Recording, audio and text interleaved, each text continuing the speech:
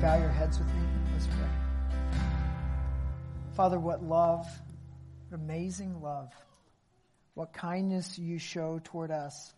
Your power is amazing, and your compassion is unbelievable.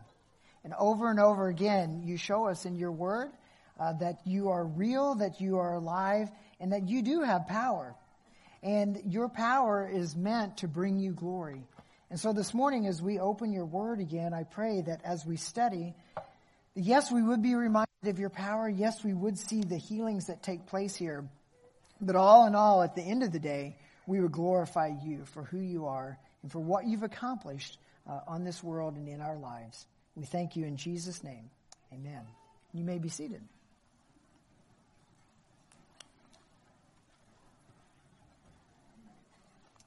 Take your Bibles and open with me to the Gospel of Luke, where we've been spending our time working right now through chapter 8.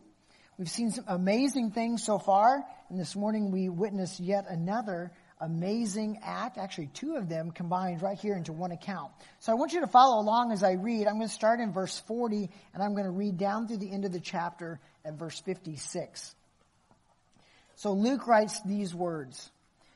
Now when Jesus returned, the crowd welcomed him, for they were all waiting for him. And there came a man named Jairus, who was a ruler of the synagogue. And falling at Jesus' feet, he implored him to come to his house, for he had an only daughter, about 12 years of age, and she was dying. As Jesus went, the people pressed around him. And there was a woman who had had a discharge of blood for 12 years, and though she had spent all her living on physicians, she could not be healed by anyone. She came up behind him and touched the fringe of his garment, and immediately her discharge of blood ceased. And Jesus said, "Who was it that touched me?" When all denied it, Peter said, "Master, the crowds surround you and are pressing in on you." But Jesus said, "Someone touched me, for I perceive that power has gone out from me." And when the woman saw that she was not hidden, she came trembling and falling down before him, declared in the presence of all the people why she had touched him and how she had been immediately healed. And he said to her, "Daughter, your faith has made you well. Go in peace." While he was still speaking, someone from the ruler's house came and said, "Your daughter is dead. Do not trouble the teacher anymore." But Jesus, on hearing this, answered him, "Do not fear, only believe, and she will be well."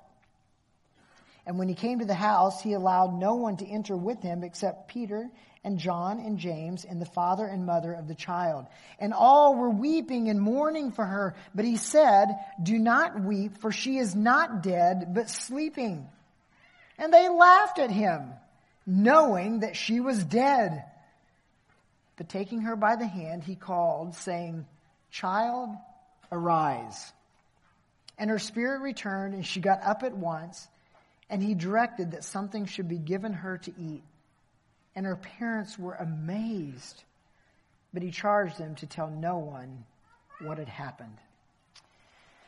And that's the end of chapter 8.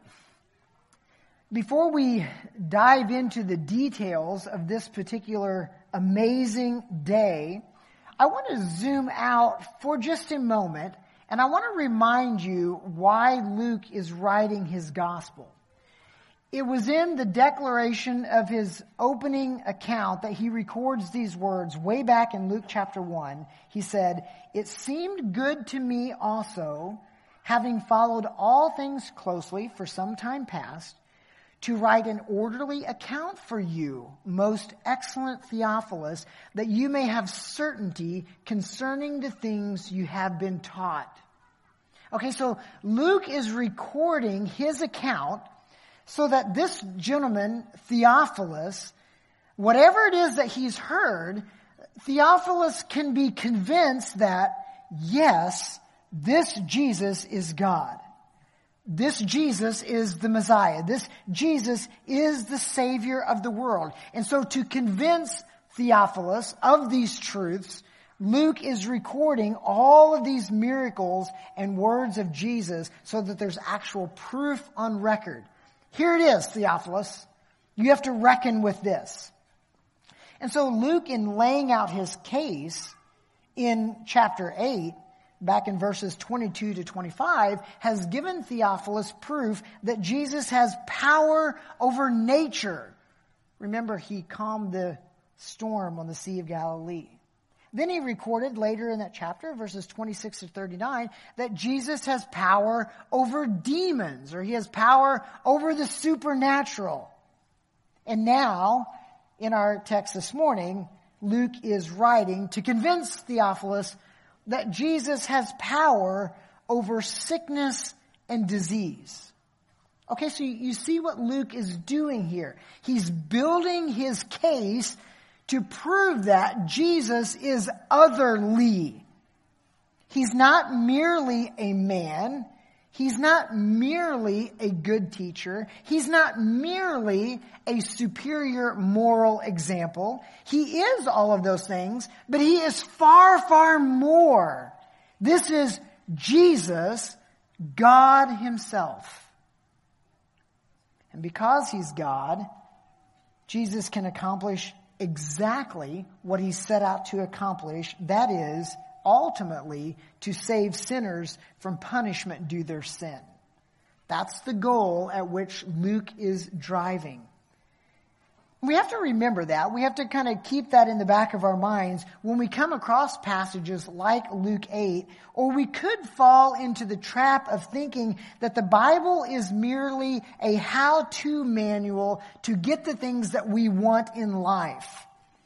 I'll explain that a little bit more as we get toward the end of the sermon, but just for now, know that people sometimes believe and teach all kinds of hokey-pokey nonsense to try to manipulate God into doing the things that they want God to do, when that really isn't the point of the text, all right? And I don't want that to happen to you this morning, so I want to remind you, Luke is driving for ending up with this ultimate goal of Jesus is God and he saves sinners.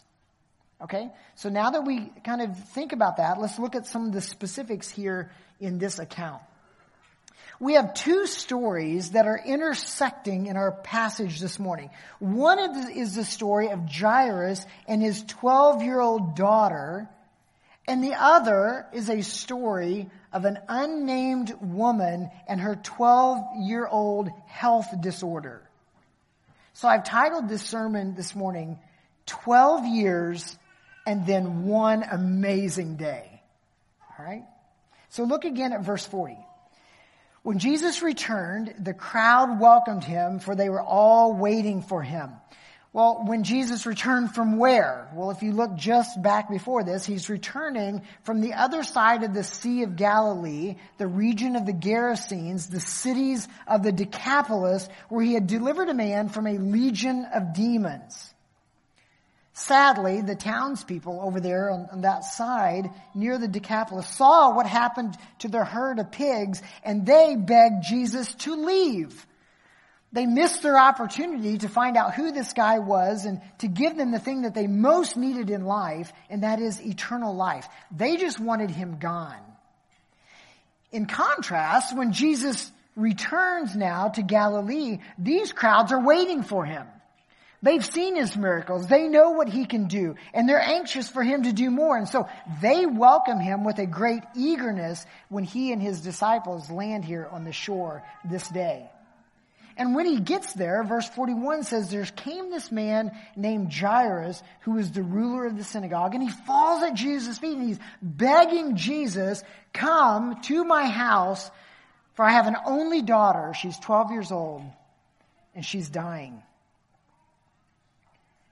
The ruler of the synagogue was an elder in charge of the public services of that synagogue and the care of those facilities. He was the one that he would appoint people to pray, people to read scriptures, people to give the sermon.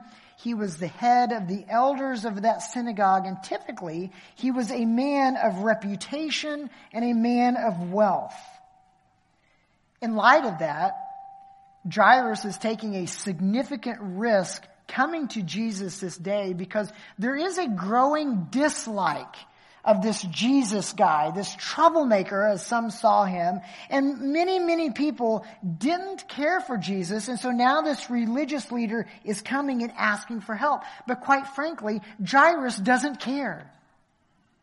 In an extreme act of humility and courage, Jairus presents his request to the one person that he thinks can help. And his request is desperate. His one and only child, a 12-year-old daughter, is lying at home in his house on the brink of death. And he comes to Jesus and he says, "Will you please just come and help me?" For those of you who are parents in this room, you can immediately sense the urgency. Because if you are a parent, you know that you will do whatever is necessary to help your sick child. Money is no consideration. Travel is no obstacle. Personal sacrifice is no issue. Whatever it takes to help this child get what she needs, you will do it. And you will go and you will figure out everything else later. That is true of every good parent for every child, but it's especially true for Jairus. Because he has only one child, and she's 12. Which tells me, and I'm reading between the lines a little bit, Scripture doesn't tell us, but I wonder if Jairus and his wife had trouble getting pregnant. Because one-child homes were uncommon in this era. And even if Mr. and Mrs. Jairus could have more children, spacing them out every 12 years would have been exceptionally rare. If Jairus loses this daughter, he and his wife are left with no one. Now, please don't hear me saying, if you are a parent here this morning, that I am not saying that if you lose one child, you should just be happy if you have more at home. Well, my goodness, what a terrible thought. Every child is precious, and it would be a tragic loss to lose any of them. But to lose your one and only does bring a heightened sense of loss. Jairus loves this little girl. And at age 12, if you know 12-year-old girls, she's beginning to blossom into a young lady. And I wonder if Jairus has begun looking around his town, wondering of all the little boys that are there, which one of these guys is going to be her future husband. I wonder if he's starting to imagine what it would be like someday to have grandchildren running around the house. Maybe he's looking forward to those joys of holidays and celebrations together. And all of that now stands on the threshold of death. Jairus doesn't care that Jesus has just gotten back from the land of the Gentiles. Jairus doesn't care that Jesus was around pigs. He doesn't check to make sure that Jesus was kosher. Though there was only one thing on his mind that mattered, and that was his dying daughter. And so Jesus agrees to go. And they begin to make their way to Jairus' house. And the crowds just start pressing in. And verse 43 says that in the middle of those crowds, there was this woman who had a discharge of blood. She'd had it for 12 years. And though she had spent everything she had on physicians, she could not be healed by anyone. For the exact same amount of time that Jairus' daughter had been alive, this woman had been bleeding. The exact nature of the bleeding is uncertain, but the context would seem to suggest that it was some sort of uterine hemorrhaging. I'm guessing that when the bleeding began 12 years ago, the woman didn't think much about it at the time. I mean, these things do happen. But as time went on and the bleeding didn't stop, the woman became more and more concerned. So she visited this doctor. He couldn't help. She went to this specialist. Couldn't help. And in a frightened determination to get answers, she kept doctoring. And eventually, Luke tells us, she spent her entire living on physicians. She had no money. And yet she was left with no answers. In fact, the gospel writer Mark tells us she was no better, but rather grew worse. Now, remember, Luke is a physician, right? And I wonder if maybe to save face, he just throws in this little phrase, she couldn't be healed by anyone. Okay? This wasn't a doctor problem.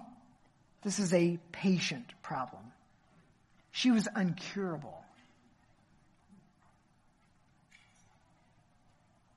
Besides the fact that this would be an extremely embarrassing problem for this woman, her hemorrhaging rendered her unclean, and anyone who touched her would also be ceremonially unclean. Leviticus chapter 15 makes this abundantly clear. If a woman has a discharge of blood for many days, not at the time of her menstrual impurity, or if she has a discharge beyond the time of her impurity, all the days of the discharge she shall continue in uncleanness. As in the days of her impurity, she shall be unclean. Every bed on which she lies, all the days of her discharge, shall be to her as the bed of her impurity. And everything on which she sits shall be unclean, as in the uncleanness of her menstrual impurity.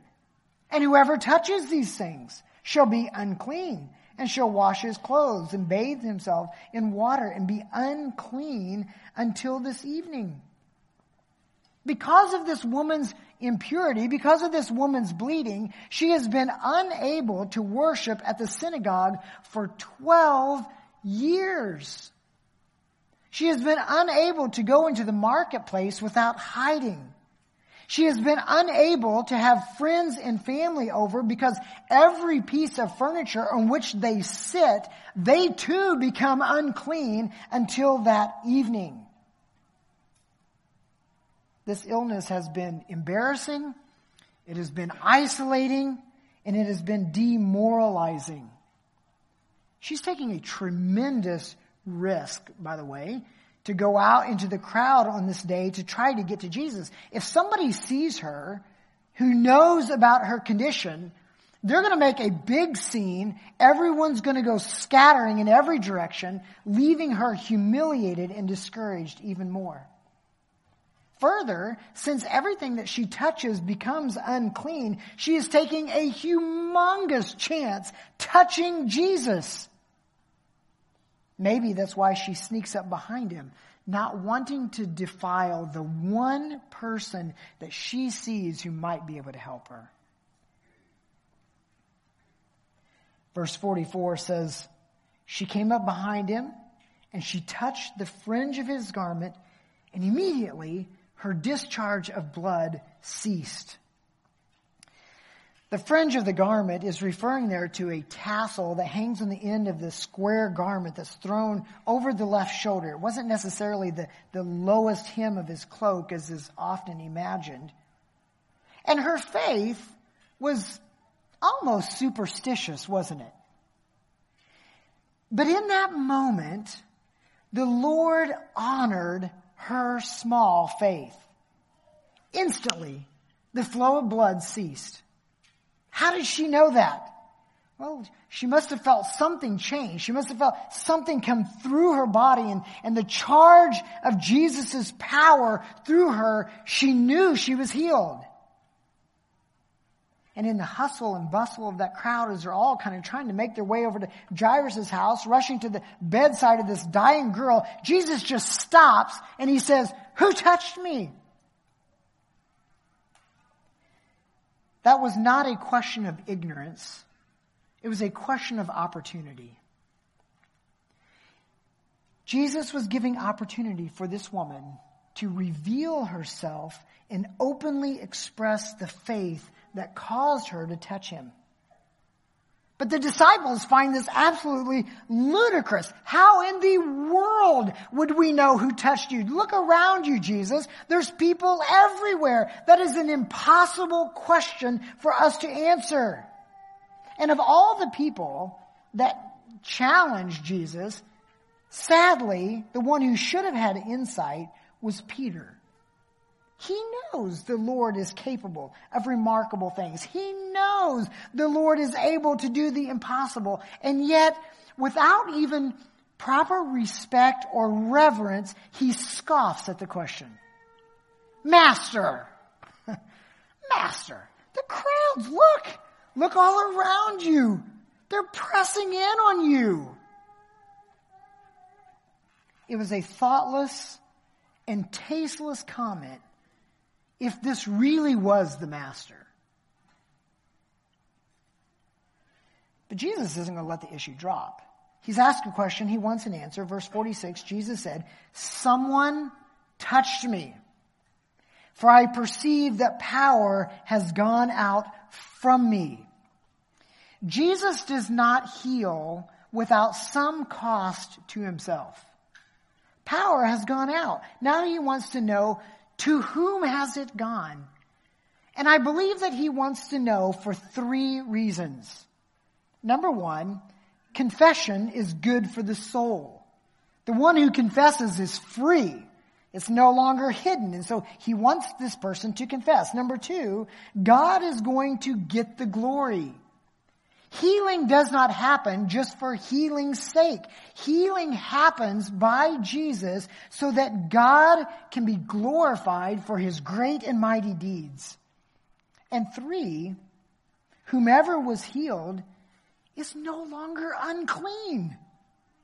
He wants to make sure that this person knows that their days of being excluded from society and religion are over. The cured individual must be welcomed back. And so Jesus wants to know who it is so that he can not only establish credibility in her mind, you are now clean, but he wants the crowds to know. This person who previously was unclean is now clean. Well, I don't know for sure, but I bet when this woman touched the back of Jesus' cloak, the fringe of his garment, I bet she turned and tried to get away really quick. A quick touch and run. But she didn't get very far. And I bet her heart kind of dropped when Jesus just stops and says, "Who touched me?" Maybe she's afraid that Jesus is mad. Maybe she's afraid that Jesus is going to give her a scolding. But when she realizes that she cannot escape, she comes forward. Verse 47 says, she came trembling, falling down before him, declaring in the presence of all why she had touched him and how she had been immediately healed. And notice what Jesus says, "Daughter, your faith has made you well. Go in peace." Her faith, though not the basic cause of her cure, had become the channel through which the cure had been accomplished. It was the instrument through which God's power, through Christ, affected her recovery. What caused her healing? Well, it was the power of Christ. That's what caused her healing. Jesus did. It wasn't his clothes. It wasn't as though he was wearing a magical garment. It wasn't her superstition. It was Christ. He healed. Further, something far more important happened here than just the ceasing of her blood flow. If Jesus' concern was just for her physical healing, then this text would have stopped in verse 44. We wouldn't have needed the rest of the story. But Luke includes the remainder of the story so that we would know this. Jesus sought this woman out because something greater than physical healing was taking place. Through faith, this woman also received spiritual healing. daughter, loved one, precious child, he says, your faith has made you well, physically and spiritually. Go in peace with your fellow man and with God. Go in peace. Isn't that amazing? Her faith, while quite small and arguably superstitious, really did believe that Jesus could do something about her condition. In response, Jesus not only made her body clean, he made her heart clean as well. Look, Luke tells us, only the Messiah can do that. This is Jesus. Well, as the crowds are standing around and they're amazed at what's just happened, we suddenly get yanked back into the original story in verse 49. While he was still speaking, someone from Jairus' house came and said, your daughter is dead. Do not trouble the teacher anymore. Can you imagine the crushing weight of that blunt statement on Jairus' heart? He had left his dying daughter for just a moment to try to come find help, and she was still alive, and now suddenly in his brief absence, she's died. He wasn't even there for her last breath. And how unimaginably cold was this messenger's message. Look what he says. She's dead. Might as well start the funeral. It's over. Don't bother the teacher anymore. This is a very limited view of Jesus' power. Basically, this messenger thought, if the daughter were alive, perhaps Jesus could make a difference, but nobody can bring people back from the dead, so it doesn't make sense to continue bothering Jesus now. But in that moment, look what Jesus does. He does what any caring, compassionate shepherd would do. He turns to Jairus and he says, do not fear. Keep believing. She will be well. Don't fear. Jairus, don't give in. Don't listen to what he's saying. Only believe. She will be well. Jesus is stressing the importance of Jairus' faith in this moment. Jairus, you've already come to me believing that I can do something. Keep on believing. Don't give up in this moment. And so they make it to the house. Jairus is strong enough at least to walk with him back to the house. And Jesus takes his 3 closest friends in with him. And verse 52 says they're all weeping and mourning. And he says, don't weep. She's not dead, she's sleeping, and they all laugh at him. They know she's dead. These mourners don't know the power of Jesus, do they?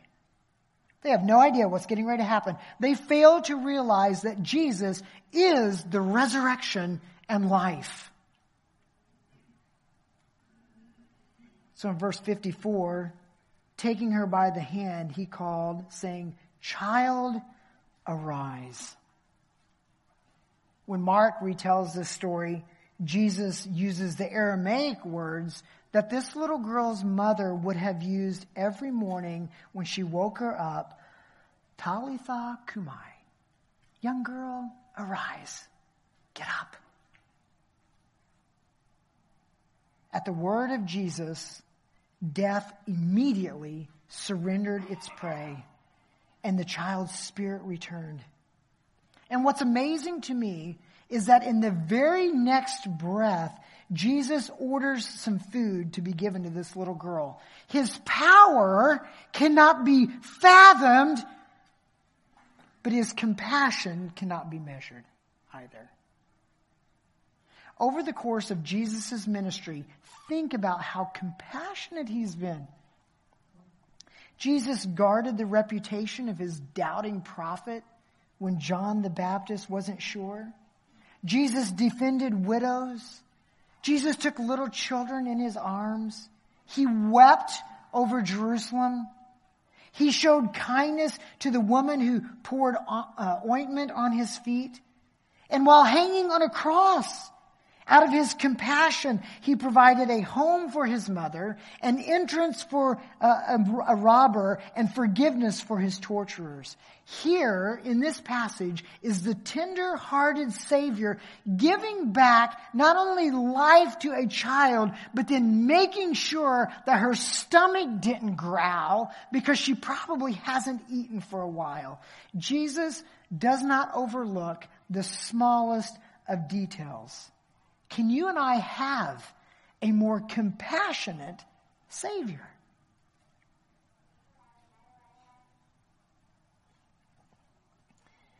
Well, you may be sitting here this morning suffering with your own physical illness.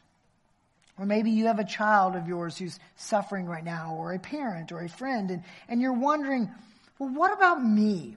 How does this passage apply to me? And it's here where I want to return to the point that Luke is trying to make. The focus of this passage is on whom? It's on Jesus, right? That's where the focus. Luke's entire purpose in this chapter is to reveal to Theophilus that the Jesus in whom he believes possesses all power and all authority and can save from all things and from all for those who call upon his name.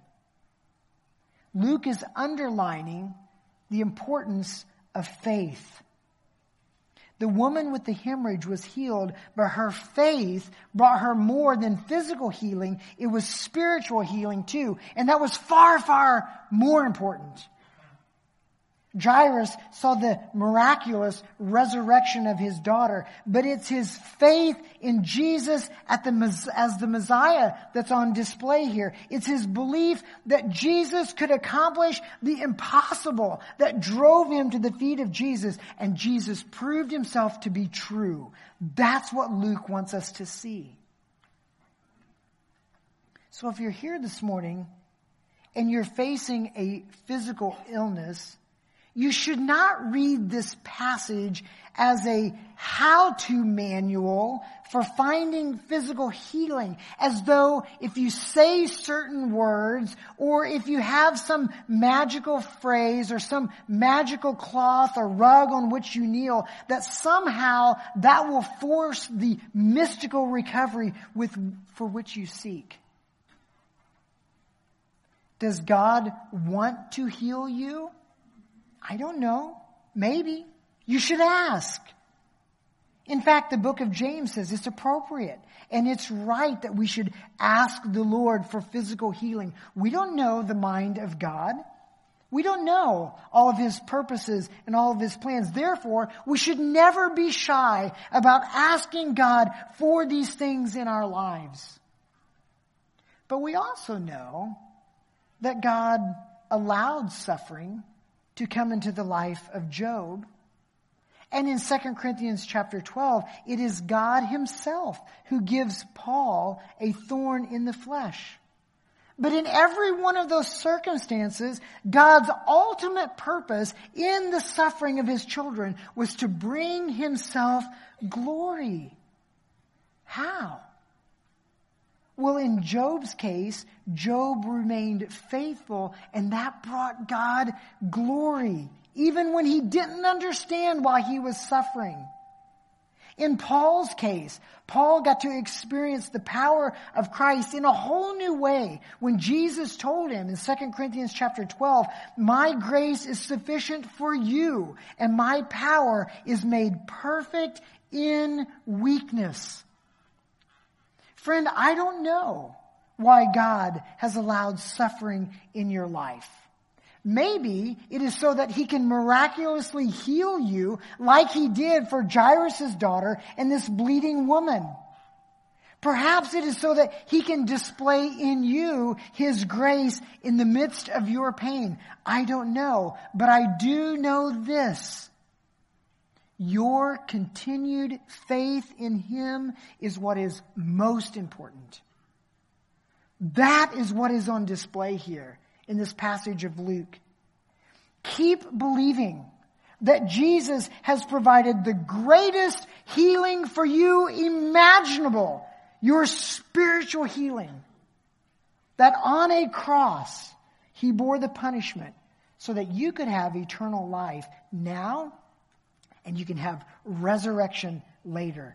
Keep trusting him in spite of the pain. Your Savior understands.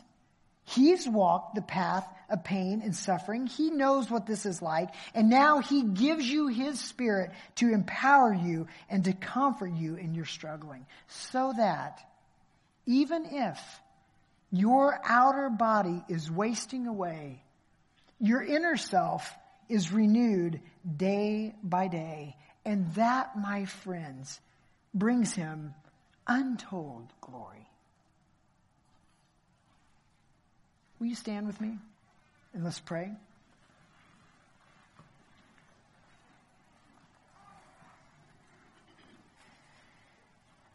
God, thank you for recording for us these truths so that we too, like Theophilus, can be convinced Jesus is God. Jesus is Lord. Jesus has power over everything. He has authority over demons and nature and sickness and disease. There's nothing outside of the authority and power of Jesus Christ. And in his most powerful display of his glory, he went to a cross.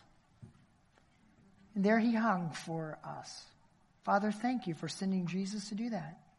Thank you for sending him to take that punishment that we deserved so that we can have life when we come to you, when we repent of our sins and we confess you as Lord. And so I pray today that that would be far more important than anything else that we face in life, that we would be reminded that we have true and whole spiritual healing in Jesus Christ when we come and trust in him.